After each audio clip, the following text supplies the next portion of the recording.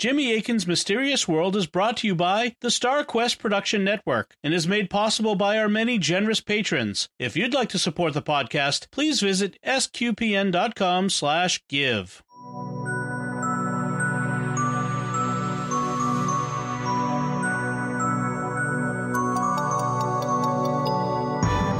You're listening to episode 77 of Jimmy Akin's Mysterious World, where we look at mysteries from the twin perspectives of faith and reason. In this episode, we're talking about Holy Blood, Holy Grail. I'm Dom Bettinelli, and joining me today is Jimmy Akin. Hi, Jimmy. Howdy, Dom. So, in 1982, three British authors published a book called Holy Blood, Holy Grail. It discussed a secret conspiracy to control the future of Europe. It also made startling allegations about European history, the Bible, and the foundations of the Christian faith. In time, it became the basis of the best-selling book and the blockbuster movie The Da Vinci Code. What did Holy Blood, Holy Grail say, and how reliable is it? That's what we'll be talking about on this episode of Jimmy Akin's Mysterious World. So first, Jimmy, we should probably mention that this is a patrons episode. Yes, every month we ask the patrons what they'd like to hear about, and this month they said they'd like to hear about Holy Blood, Holy Grail. So that's what we're doing, because we like our patrons and want to reward them. Excellent. So, folks, if you want to get a chance to be able to help choose the topics for this podcast, you could become a patron at sqpn.com/give. So, Jimmy, first, any preliminary remarks before we get into the mystery? Yeah, this mystery involves France, and thus a lot of French names. Like for example, there's a priest coming up named Saunier. So my usual disclaimer about French pronunciation applies. Also, I read Holy Blood, Holy Grail back in the 1980s, not long after it came out. And at the time, I was a new Christian. And so I was having to grapple with some controversial ideas without the background that I have now. And I wasn't persuaded by them, but dealing with them was, a little harder then than it was now. And so in this podcast, I'm revisiting ideas that I had to interact with when I was brand new to the Christian faith. Okay. Jimmy, we often talk about your connections to some of the topics we talk about. I actually have a connection to the Da Vinci Code, which we had just mentioned.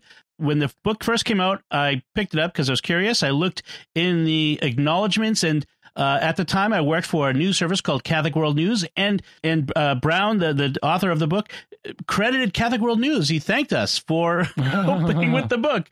And Philip Lawler and I, Philip was the editor, right. Tried to figure out why we were being credited. We're not quite sure. Maybe he used us as a resource for looking things up, but it was not an acknowledgement that actually we thought was a good thing. Yeah, thank you for dragging our name into this. Yes. So I just thought I'd mention that. So, but we're not talking about the Da Vinci Code. We're talking about Holy Blood, Holy Grail. So, Jimmy, who wrote Holy Blood, Holy Grail? The book had three authors. Their names were Michael Bagent, Richard Lee, and Henry Lincoln. Michael Bagent was born in 1948 in New Zealand, but he later moved to England. He was raised Catholic, but left the faith at an early age, and he worked in the photographic department at the BBC. Later, he got a master's degree in mysticism and religious psychology at the University of Kent, and I didn't know you could get a master's degree in mysticism and religious psychology, but he did. He was also an active Freemason, and he died of a brain hemorrhage in 2013 at the age of 65. The second author, Richard Lee, was born in 1943 in America, and he also moved to the UK. He was a novelist and a short story writer, and he died of a heart condition in 2006 at the age of 64. Henry Lincoln, the third author, was born in 1930 in England. He was a scriptwriter, television presenter, and actor. He wrote 3 serials for Doctor Who in the Patrick Troughton era. So there's a Secrets of Doctor Who connection here. The serials he wrote were The Abominable Snowmen, The Web of Fear, and The Dominators. He is still alive. He lives in France, and today he's 89 years old. So how did these 3 authors get the idea for Holy Blood, Holy Grail? In 1969, Henry Lincoln was on a trip to France, and he picked up a book by a French author named Gerard de Sade. The original title of the book, it appeared under a few different titles, but the original title, which is what we'll use, was L'Or de Rennes. and that translates into English as The Gold of Rennes. The book concerned a 19th century French priest named Bérenger Saunière. He served in the village Rennes-le-Château from 1885, so into the 19th century, to 1909. And when his bishop tried to transfer him, he refused and was suspended. He remained in Rennes-le-Château until his death in 1917, functioning as a rogue priest without a parish. He apparently had a substantial source of wealth, which became the basis of various conspiracy theories after his death. That was part of what led de Sade to write about him. And after reading de Sade's book, Henry Lincoln went back to England and in the 1970s made several documentaries about Saunière. The research that Lincoln did with his co-authors led them to write Holy Blood, Holy Grail, or the British title was The Holy Blood and the Holy Grail, which was published in 1982. In 2003, the American author Dan Brown then used ideas from Holy Blood, Holy Grail as the basis of his novel, The Da Vinci Code. Speaking of Saunière's wealth, how did people explain where he got all this money from? There were different theories. In the 1950s, one French author claimed that Saunière had found secret papers under the altar in his church that led him to discover part of a treasure that dated to the 1200s and that had been amassed by Queen Blanche of Castile, the wife of King Louis VIII. But Bagent, Lee, and Lincoln speculate it may have been connected to several different historical sources, including treasures owned by our old friends, the Knights Templar, who we talked about in episode 56, or they said it might have belonged to Cathar heretics, who were common in the region in the Middle Ages, or to King Dagobert II of the Merovingian kings that had previously ruled the area, or the Visigoths, who had conquered Rome and could have brought the treasure from there, or even the treasure of the temple in Jerusalem, which was destroyed in AD 70, as we talked about in episode 16. They write, Treasure, then, may well have been the source of Saunière's unexplained wealth. The priest may have discovered any of several treasures, or he may have discovered a single treasure that had repeatedly changed hands through the centuries, passing perhaps from the Temple of Jerusalem to the Romans, to the Visigoths, eventually to the Cathars, and or the Knights Templar. If this were so, it would explain why the treasure in question belonged both to Dagobert II and to Sion. But the authors also think that Saunière discovered a secret of some kind. On these grounds, we grew increasingly convinced that Saunière's story involved more than riches, and that it involved a secret of some kind, one that was almost certainly controversial. In other words, it seemed to us that the mystery was not confined to a remote backwater village and a 19th century priest. Whatever it was, it appeared to radiate out from Rennes-le-Château and produce ripples, perhaps even a potential tidal wave in the world beyond. Could Saunière's wealth have come not from anything of intrinsic financial value, but from knowledge of some kind? If so, could this knowledge have been turned to fiscal account? Could it have been used to blackmail somebody, for example? Could Saunière's wealth have been his payment for silence? After their first documentary aired, the authors got a letter from an individual who wished to remain anonymous, but who claimed to tell them what the secret that Saunière had discovered was. Our correspondent wrote with categorical certainty and authority. He made his assertions baldly and definitively, with no elaboration, and with apparent indifference as to whether we believed him or not. The treasure, he declared flatly, did not involve gold or precious stones. On the contrary, it consisted of incontrovertible proof that the crucifixion was a fraud and that Jesus was alive as late as AD 45. Even the authors themselves admit that this claim sounded preposterous to them at first, and they also admit that the correspondent failed to provide them the incontrovertible proof he claimed to exist.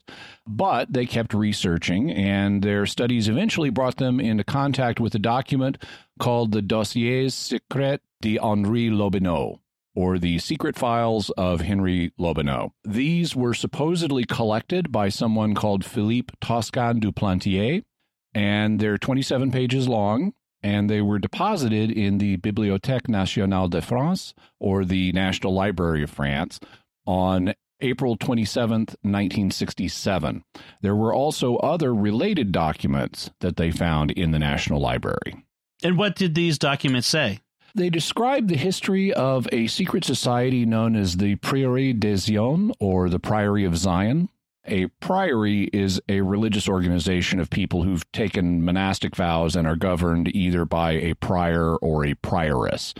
This particular organization was allegedly founded by Godfrey de Bouillon, who led the First Crusade to victory in 1099, and who was the first ruler of the Crusader Kingdom of Jerusalem. Although, interestingly, he refused the title king because he said Jesus is the real king. But his successors like Baldwin accepted the title king. The Priory of Zion was related, supposedly, to the Knights Templar, and according to the theory, it has continued to exist in secret as a chivalric order ever since then. Allegedly, they were at one point absorbed by the Jesuits. The Priory also has had influential leaders, including Grand Masters such as the alchemist Nicholas Flamel of Harry Potter fame, the artist and inventor Leonardo da Vinci, the scientist Isaac Newton, the novelist Victor Hugo, the composer Claude Debussy, and the poet Jean Cocteau. Today, they supposedly have members in all kinds of influential positions in politics and finance and other highfalutin fields. The goal of the Priory of Zion is supposed to be restoring the Merovingian bloodline to the thrones of Europe. Specifically, they're supposed to be keen to install a particular man of Merovingian descent to the currently non-existent throne of France as a figure who will be the great monarch prophesied by the astrologer Nostradamus, who we will be discussing in a future episode. So I've heard the name Merovingian in a Matrix movie, but who were the actual Merovingians of history? They were the ruling family of the Franks between the 400s for a few centuries until 751, when the last Merovingian king was deposed and the Carolingian dynasty began. And why would the Priory of Zion want to restore a dynasty that hasn't governed France in almost 1,300 years? Well, secret societies need something to do to keep busy. And there are monarchists in France, although they tend to support the House of Bourbon or the House of Orleans or the House of Bonaparte rather than the Merovingians. Also, the Priory of Zion apparently thinks they would be fulfilling Nostradamus' prophecy, and they supposedly have members who are of Merovingian descent and would like to see their family's fortunes restored. But, according to the authors of Holy Blood, Holy Grail, there's also another reason. And what is that reason? According to them, the Merovingian kings belong to a line that goes back to Jesus Christ. Supposedly, Jesus was married to Mary Magdalene. They had one or more children, and their descendants ended up in Europe and became part of the Merovingian bloodline. Thus, by restoring this bloodline to the thrones of Europe, the Priory of Zion would be putting the family of Jesus Christ on the throne. They also link this to the story of the Holy Grail, writing, "In many of the earlier manuscripts, the Grail is called the Sangreal, and even in the later version by Mallory, it is called the Sangreal. It is likely that some such form, Sangreal or Sangreal, was in fact the original one. It is also likely that that one word was subsequently broken in the wrong place. In other words, Sangreal or Sangreal may not have been intended to divide into Sangreal or Sangreal, but into Sangral or Sangreal, or to employ the modern spelling, Sang Royal or Royal Blood." That's the origin of the title of their book, Holy Blood, Holy Grail. You could supposedly divide the word Sangral into either Sangral, Holy Grail, or Sangreal, Royal Blood that happens to be holy because of Jesus. What do they think that would do to the Christian faith? They think it would undermine the faith. They also think that the Catholic Church knows all of this and is out to suppress the truth concerning it. They think that this may be what the priest Saunier got wealthy by, that he discovered all this and he then used his knowledge of the secret to blackmail the Vatican, which paid him off to keep him quiet. They also think that the Vatican has been up to all kinds of skullduggery in the past to keep this a secret. Like Albano monks of some sort. Yeah. So France is a secular democracy now, not a monarchy. So what do they think the Priory of Zion's plan is? According to Wikipedia's page on the Priory of Zion, the authors therefore concluded that the modern goals of the Priory of Zion are the public revelation of the tomb and shrine of Sigebert IV, as well as the lost treasure of the temple in Jerusalem, which supposedly contains genealogical records that prove the Merovingian dynasty was of the Davidic line to facilitate Merovingian restoration in France, the reinstitutionalization of chivalry and the promotion of pan-European nationalism, the establishment of a theocratic United States of Europe, a holy European empire politically and religiously unified through the imperial cult of a Merovingian great monarch who occupies both the throne of Europe and the Holy See, and the actual governance of Europe residing with the Priory of Zion through a one-party European Parliament. So, that's the plan. Well, do they offer proof for these claims? They try to, and some of the arguments they make are quite unusual. For example, as proof of the Priory of Zion conspiracy, they offer a different conspiracy theory, one that came out in Russia in 1903 and is known as the Protocols of the Elders of Zion, which we will be talking about in a future episode. This is a famous forgery, and it claims that there is a worldwide Jewish conspiracy to subject Gentiles to Jewish rule, in part through the manipulation of Freemasons, who will also be the subject of future episodes. According to Wikipedia, the authors of Holy Blood, Holy Grail also incorporated the anti-Semitic and anti-Masonic tract known as the Protocols of the Elder of Zion into their story, concluding that it was actually based on the master plan of the Priory of Zion. They presented it as the most persuasive piece of evidence for the existence and activities of the Priory of Zion by arguing that the original text on which the published version of the Protocols of the Elders of Zion was based had nothing to do with Judaism or an, quote, international Jewish conspiracy, end quote. It issued from a Masonic body practicing the Scottish Rite, which incorporated the word Zion into its name. The original text was not intended to be released publicly, but was a program for gaining control of Freemasonry as part of a strategy to infiltrate and reorganize church and state according to esoteric Christian principles.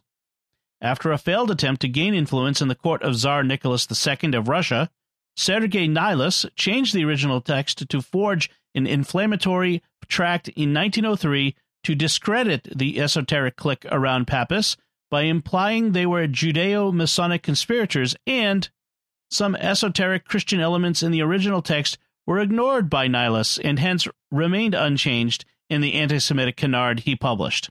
So, according to Holy Blood, Holy Grail, the Protocols of the Elders of Zion were a doctored version of a plan that actually belonged to the Priory of Zion, seeking to put Jesus' descendants on the thrones of Europe. Okay, so that's our background on the Holy Blood, Holy Grail. So what are the theories about Holy Blood, Holy Grail? Well, the authors have made a bunch of claims, all of which are either true or false. To tell their story in chronological order, Jesus didn't die on the cross. He was married to Mary Magdalene. They had offspring who represent the Holy Grail and who fed into the Merovingian dynasty of France. At the time of the Crusades, the Priory of Zion was formed and has existed in secret ever since. It has adopted as its goals restoring the Merovingian dynasty to power in Europe, which will also mean replacing Catholic Orthodoxy with an esoteric version of Christianity. Esoteric means like hidden. And to prevent this, the Vatican has done various things, including paying off the French priest Saunier to keep it secret. At least, these are some of their major claims. They also make many minor ones as well. All right. So, obviously, there is a faith perspective on this. So, what can we say about these claims from the faith perspective? The central claim that Holy Blood, Holy Grail makes that would contradict the Christian faith is the idea that Jesus didn't die on the cross. The Christian faith teaches that Jesus did die on the cross, and so if that didn't happen, then the Christian faith would be false. But there's really good evidence that Jesus died on the cross, as we discussed in episode 37 on the resurrection of Jesus. Incidentally, when I read Holy Blood, Holy Grail back in the 1980s, before I was Catholic, I was intrigued by a particular passage in the book that argued that Pope John the 23rd, who reigned in the late 1950s and early 1960s, had subtly laid the groundwork for the idea that Jesus redeemed us without dying on the cross. According to the authors, in June 1960, he issued a profoundly important apostolic letter. This missive addressed itself specifically to the subject of the precious blood of Jesus. It ascribed a hitherto unprecedented significance to that blood. It emphasized Jesus' suffering as a human being and maintained that the redemption of mankind had been effected by the shedding of his blood. In the context of Pope John's letter, Jesus' human passion and the shedding of his blood assume a greater consequence than the resurrection or even than the mechanics of the crucifixion. The implications of this letter are enormous. As one commentator has observed, they alter the whole basis of Christian belief. If man's redemption was achieved by the shedding of Jesus' blood, his death and resurrection become incidental, if not indeed superfluous. Jesus need not have died on the cross for the faith to retain its validity. So, according to them, John the 23rd, who they argue was actually a member of the Priory of Zion, supposedly subtly shifted the basis of Christian doctrine so that Christ's death was unnecessary, in line with the Priory of Zion's goals. And how plausible is that? Not at all. First of all, you can read the actual letter that John the 23rd released for yourself. We'll have a link to it in the show notes. It's called Inde a Primis, and the purpose of the letter is not to change Catholic doctrine. It's to encourage people to have devotion to the precious blood of Jesus. So this is a devotional letter. It's not meant to alter doctrine. It's just meant to foster people's devotion based on existing teaching. In the letter, John the 23rd quotes from several statements from historic Catholic authors like St. John Chrysostom about the value of Christ's shed blood, but he doesn't create any new doctrines. He just repeats existing doctrines. So their claim, could Jesus have redeemed us just by shedding his blood without actually dying? Well, it depends on what you mean. As St. Thomas Aquinas points out, God could have forgiven our sins simply by choosing to do so. So from one perspective, yes, we could have been saved without the crucifixion. But to show us both the gravity of our sins and the depth of his love for us, God chose to use the crucifixion as the means of our salvation. He could have also chosen a middle ground, like having Jesus suffer and shed some of his blood, but without actually dying. But that's not the choice he made. The New Testament is clear that to save us, Jesus both died and rose from the dead in anticipation of our own deaths and resurrections. And in his apostolic letter, John the 23rd doesn't do anything but repeat traditional Catholic thought. The authors fail to acknowledge that the idiom shedding blood is a common euphemism for being killed. So if you say Jesus shed his blood, you mean he was killed. And John the 23rd refers not only to the crucifixion, but also to Jesus' resurrection from the dead, indicating that John the 23rd taught that Jesus really did die, something he's also quite explicit about in his other writings. Thus, the authors just flatly misrepresent what the Pope was doing in this letter. What about the claim that Jesus was married and had children? Would that undermine the Christian faith? It's not what Christians have historically understood, and it's offensive to pious sensibilities. But there's no statement in the New Testament that explicitly says that Jesus had no human wife and children. The New Testament provides very good evidence that he didn't, and we'll cover that in the reason section. But from the faith perspective, it wouldn't destroy the Christian faith if Jesus had chosen to marry and have children. To redeem us, Jesus needed to be the all-holy Son of God, but holiness and marriage are not incompatible. If the Son of God had chosen to take a human wife, he would have been a perfectly holy husband, and he could have still redeemed us. So this idea, as bizarre as it is, given the evidence, wouldn't actually undermine the foundations of the Christian faith. It's just false. All right, so that's the faith perspective. What can we say about Holy Blood, Holy Grail from the reason perspective? To put it charitably, it falls apart on every level. Before we look at particular ways that happens, I want to comment on the shoddy style of reasoning that the book employs throughout. It uses a highly speculative style of reasoning where the authors throw out dozens of possibilities one after another. We saw an example of that with Saunier's treasure. Maybe it came from here, maybe it came from there, maybe it came from this other place. We don't know. But they throw all these things up. And so they do that regularly. And the style of reasoning goes, well, maybe this is true, maybe that is true, maybe this other thing is true. And they jump from one possibility to another possibility without seriously taking into account probability and where the evidence really points. The strategy is to throw up a bunch of ideas, and then instead of being hard-nosed about the evidence for and against the ideas, they end up gravitating to the most sensationalistic ones. It's hard to avoid the impression that this is a deliberate strategy to get the reader excited with a bunch of historical baffle-gab and sensationalistic possibilities. In fact, they regularly use a technique that in screenwriters is called hanging a lantern on something. When screenwriters need to have something really implausible happen to move the plot forward, they will often have a character point out how implausible the thing was. That way, they signal the audience, yeah, we know this was implausible, just ignore it and go along with us.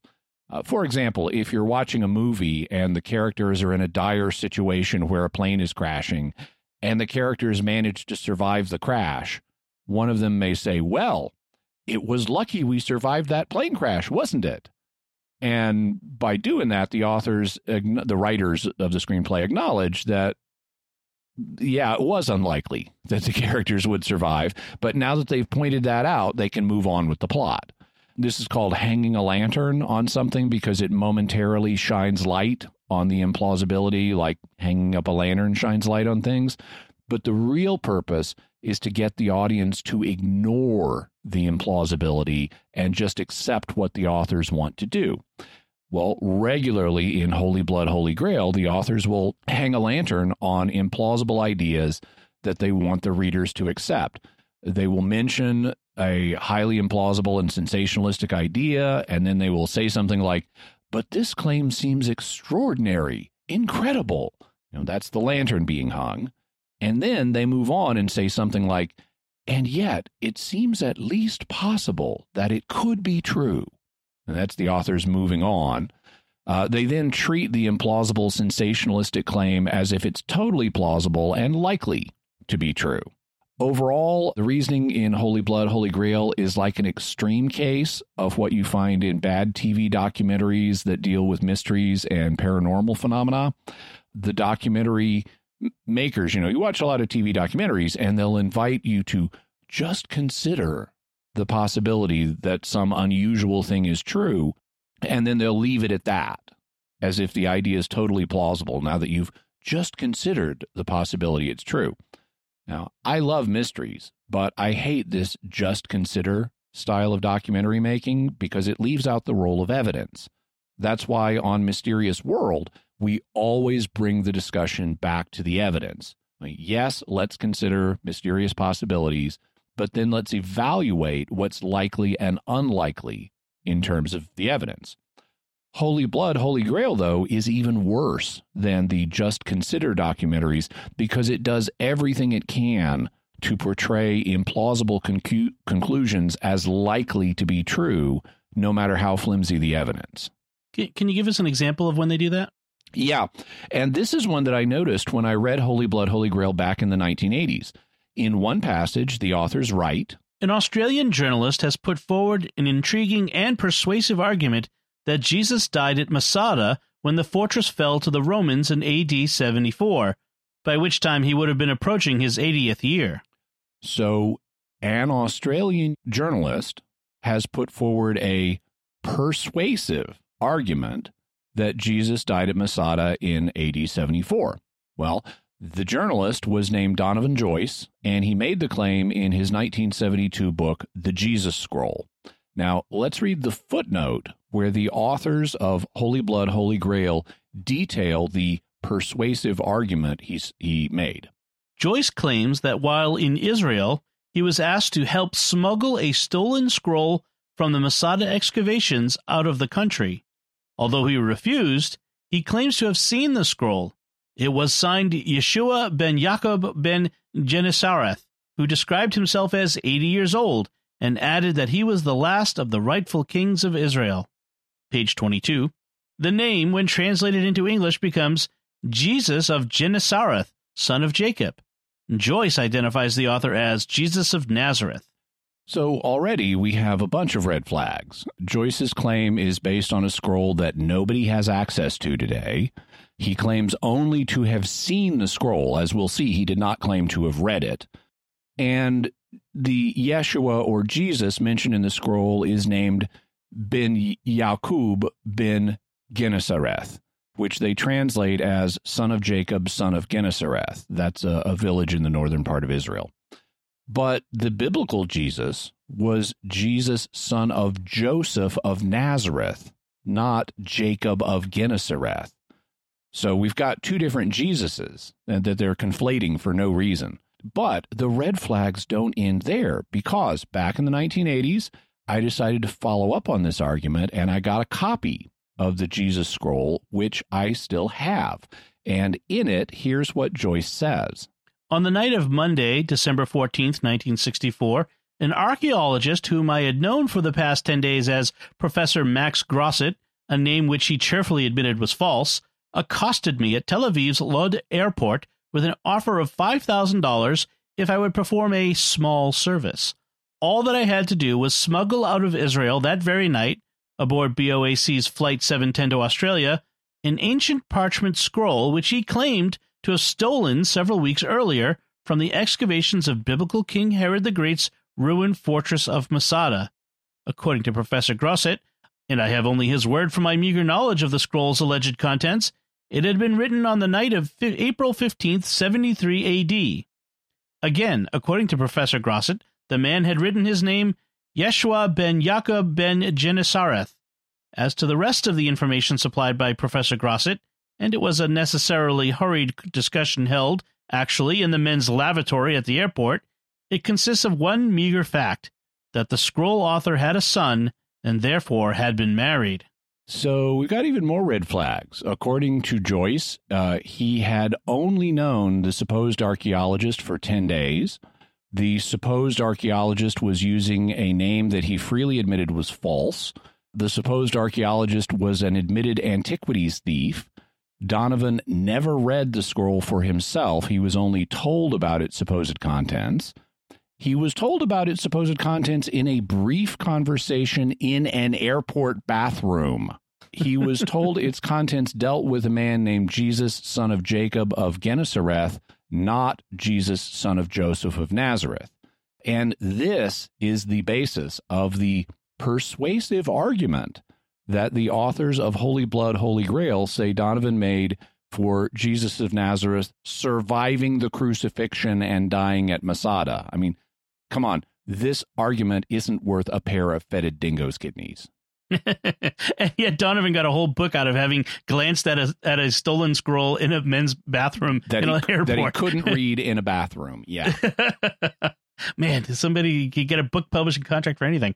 All right, so let's look at some of the author's specific claims. What about the idea that the Vatican paid off the French priest Saunier to keep stuff secret, or that Saunier otherwise found an ancient treasure? Saunier did have more money than a priest of his station was supposed to have, and there was a very straightforward reason for it. He was committing the crime of simony. Wikipedia's article on Saunier notes, the first scholarly book on Saunier's activities was by local historian and chief librarian of Carcassonne, René Descadéas, who sifted through the priest's account books and personal correspondence, as well as the records of Saunier's ecclesiastical trial lodged in the Carcassonne bishopric. He concluded that there never was any treasure or mystery. All of the priest's wealth was generated from selling masses and accepting donations.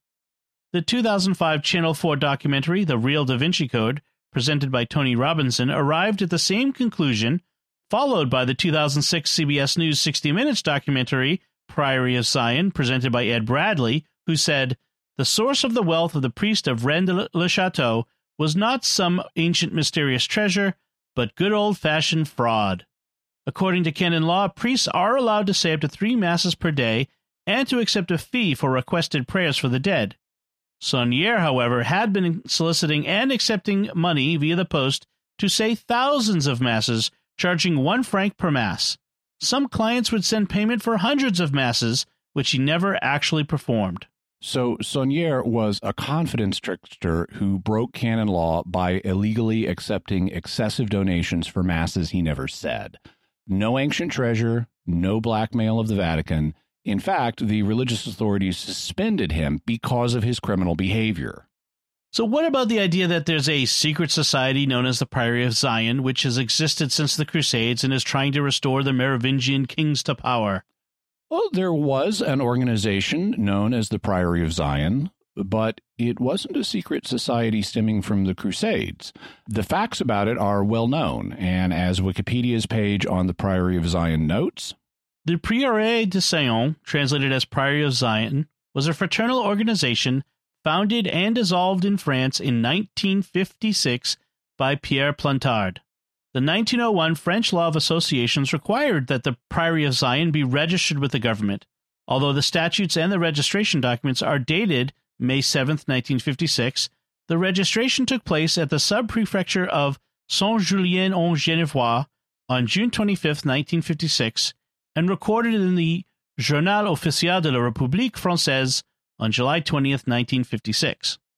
The headquarters of the Priory of Zion and its journal circuit were based in the apartment of Plantard in a social housing block known as Sous Cassan, newly constructed in 1956.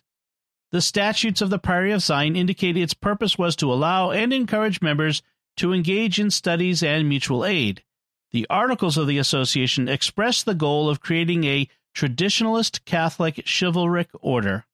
The formally registered association was dissolved sometime after October 1956, but intermittently revived for different reasons by Plantard between 1961 and 1993, though in name and on paper only. So the real Priory of Zion was an organization that was founded by a guy named Pierre Plantard in 1956, and it folded in the same year, though he later revived it a few times. It was based out of his apartment, and its purpose was to create a Catholic chivalric order, and that didn't happen. What do we know about Pierre Plantard? He was born in 1920 and he died in the year 2000, and he was a French draftsman and a con artist. As Wikipedia's page on Plantard notes, Plantard was given a 6-month sentence in December 1953 for abus de confiance, breach of trust, relating to other crimes. And as part of his con arting, he also became a forger. Remember the secret dossier that the authors of Holy Blood, Holy Grail found in the National Library of France? You know, the one that provided the basis of the claim that the Priory of Zion dates back to the Crusades and is trying to reinstall Merovingian kings? Plantard wrote that, along with a guy named Philippe de Cherisset. They falsely attributed this to someone they called Philippe Toscan du Plantier, and they then deposited the dossier in the library on April 27, 1967. Plantard also collaborated with another man, the French author Gerard de Sade. Remember the book that Henry Lincoln originally got in France, which dealt with the unexplained wealth of Saunière. That book was originally published as L'Or de Rennes, or The Gold of Rennes, and it was based on a manuscript that Pierre Plantard wrote. But Plantard couldn't get it published, and so he let de Sade rewrite it so that it could get published. The two later fell out over royalty payments, and The Gold of Rennes also contains forged documents related to the Merovingian kings. And Plantard wasn't only a con man and a forger, he was an ambitious con man and forger, because guess who the various forged documents indicate is the legitimate descendant of the Merovingian kings today? It's Plantard himself. That's right. He's apparently supposed to be the legitimate heir of the throne of France and the great monarch predicted by Nostradamus. Do you think he really wanted to become king of France? It's hard to say. You know, as we mentioned, there are monarchists in France, but France is such a secular democracy these days that it's hard to imagine a scenario that would put anybody, Plantard or otherwise, on the throne in our lifetimes. As a result, some people have suggested that Plantard created all this stuff just as a prank for his own amusement, or he might have done it to create an atmosphere of mystery around himself to help his side business as a clairvoyant. So he was not only a draftsman, but also a psychic. And he bestowed degrees from esoteric orders on people. So he could have had any number of motives and reason to want to create mystery around himself. It's clear, though, that this was all a bunch of bunk. Plantard's co-author, Gerard de Sade, later wrote another book, distancing himself from the claims in L'Or de Rennes. And in 2005, de Sade's son Arnaud gave an interview to the UK's Channel 4 in which the following exchange occurred.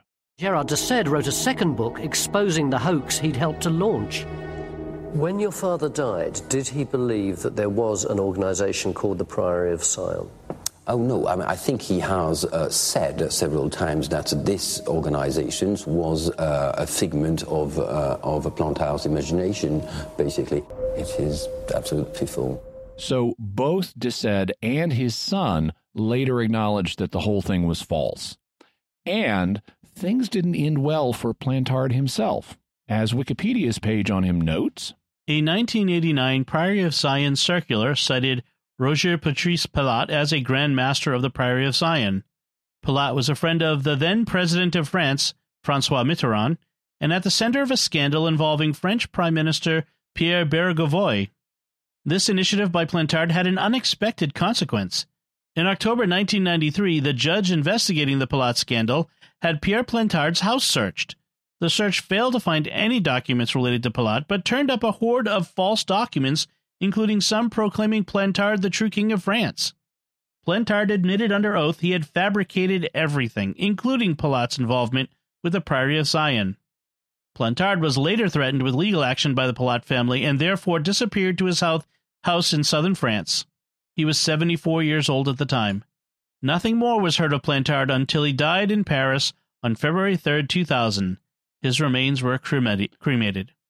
So Plantard admitted under oath that he had fabricated everything, and then he went into seclusion.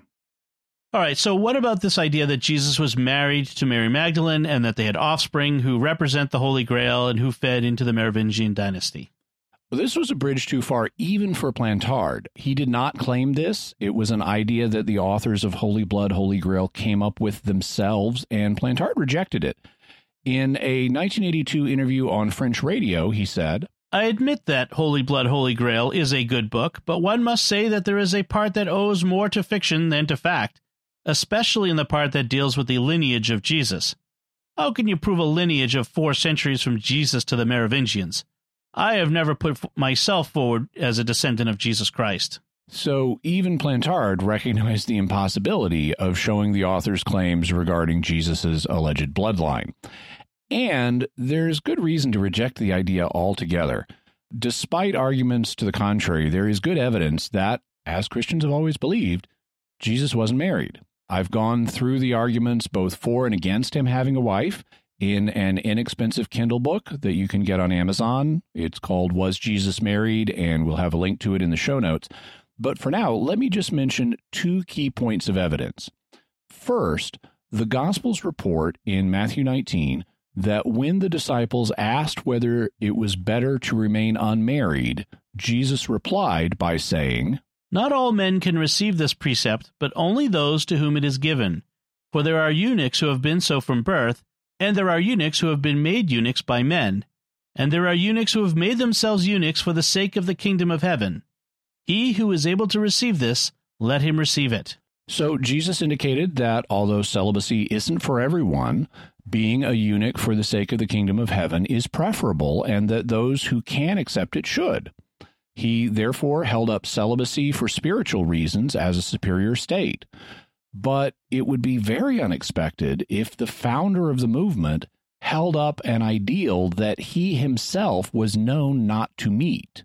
Jesus would be telling people that he was spiritually inferior, and that would have provoked comment. There would have been a note that even though Jesus said this is better, he himself was not married and didn't do it, so he would have been one of the people who couldn't accept it. And that would have You know, if you think you're following the Son of God who's all holy and he's not meeting his own standard, that's going to get comment. Second, in multiple books of the Bible by different authors, the church is depicted as the bride of Christ, that Jesus is married mystically to his church.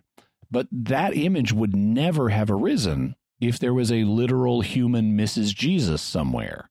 It's only in the absence of a human wife that the metaphor of the church as the bride of Christ would take hold among Jesus's followers. This is the flip side of him being a eunuch for the sake of the kingdom of heaven. Jesus refrained from human marriage so he could perform his mission, including his death, and thus serve his church to whom he's mystically married. There are also other arguments, but to read them, check out my Kindle book, Was Jesus Married? What about the argument that Jesus didn't die on the cross? This is one of the places where Holy Blood, Holy Grail is the weakest. The New Testament authors repeatedly emphasize the fact that Jesus died.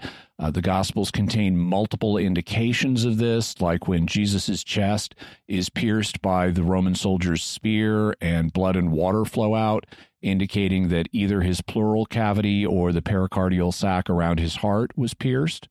And there's just no way to survive that. The only way that the authors of Holy Blood, Holy Grail can argue that Jesus didn't die is by cherry-picking the data in the Gospels, accepting bits of evidence whenever they fit their theory and simply dismissing the evidence that doesn't fit. And that's not scholarship. If you can reject any data that doesn't fit your theory, then you can prove anything, and that means you don't prove anything, because the contrary can also be proven by ignoring evidence selectively. The evidence that Jesus died on a cross is so strong that we're considering it here from the reason perspective rather than the faith perspective, because you don't need Christian faith to accept this historical fact. The overwhelming majority of scholars, including antagonistic ones like Bart Ehrman, acknowledge that Jesus died on the cross. That's what the cross was for. It was for killing people. That's why Romans crucified people, and they were very good at it. So, we don't need to belabor the point here, but if you'd like more background on this, listen to episode 37 of Mysterious World on the resurrection of Jesus. Is there anything else we should know about Holy Blood, Holy Grail? There's a lot we could say, but one thing we've already mentioned is that the basic theses of this book were lifted by the novelist Dan Brown for the Da Vinci Code, and that didn't please the authors of Holy Blood, Holy Grail. Two of them sued Dan Brown for copyright infringement, but they lost their case. Interestingly, the judge who ruled against them, Judge Peter Smith, embedded a secret code in his ruling, and we'll have a link to that. It's called the Smithy Code. That's awesome. And so, Jimmy, what's your bottom line on Holy Blood, Holy Grail? Holy Blood, Holy Grail is pure bunk, and it's badly done bunk. It's so badly done that it's hard to believe the authors actually believe what they write. It may well be something they just did to make money, possibly with an ideological edge because they wanted to take a poke at Christianity. So, Jimmy, what further resources can we offer to the listeners to go deeper into this? Well, we'll have a link to the book, Holy Blood, Holy Grail. We'll also have a link to my Kindle book, Was Jesus Married? There are also the original BBC documentaries that the book was based on. Well, those are on YouTube. We'll have a link to that.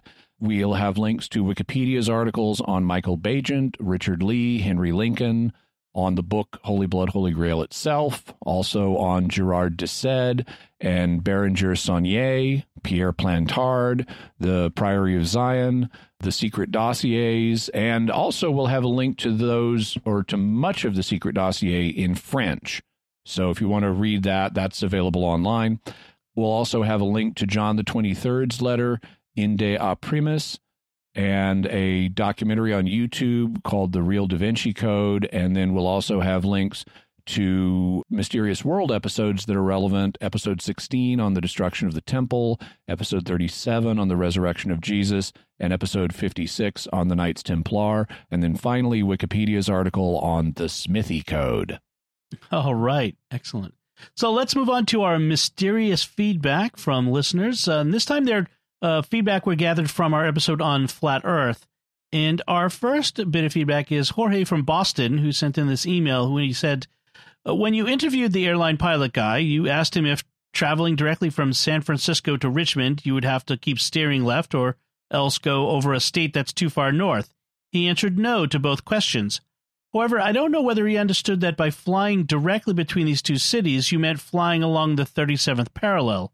On a sphere, the shortest, most direct path between two cities with the same latitude is not along the parallel joining them, but rather along a great circle of the sphere. Mathematicians call this the geodesic path. In the case of San Francisco and Richmond, the geodesic path would take you approximately over Denver, Colorado.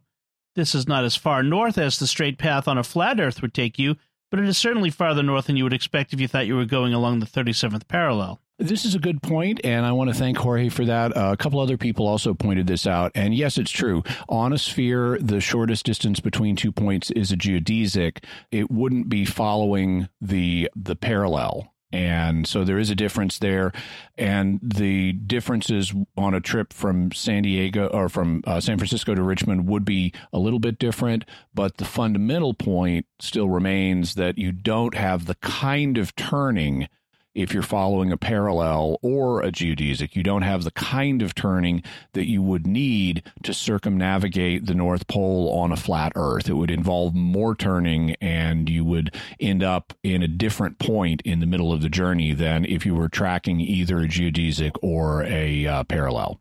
All right. And then Kelly B. on Facebook writes, I really enjoyed this episode. I do appreciate that you and Dom are truly fair to all viewpoints. It would be easy and cheap to mock the flat Earth believers, but you avoided this. I do wonder what the flat earthers believe is the reason for the big cover-up. If the Earth is flat, what benefit is there to going through the massive cover-up spanning centuries? Does making people think the Earth is round when it is actually flat somehow give them power or money? If there is a giant conspiracy, what would be the reason? This is something that that was a long episode, and so I didn't have a chance to go into everything I wanted, but I can't say all flat earthers have this motivation, but the most prominent explanation that I've seen in flat earthers make for why there would be this giant conspiracy is that it's to undermine religion, that you have these atheistic people who want to hide the fact we're living on a flat Earth, because otherwise, if people knew the Earth was flat, it would cause them to have more faith in the Bible, and they don't want that.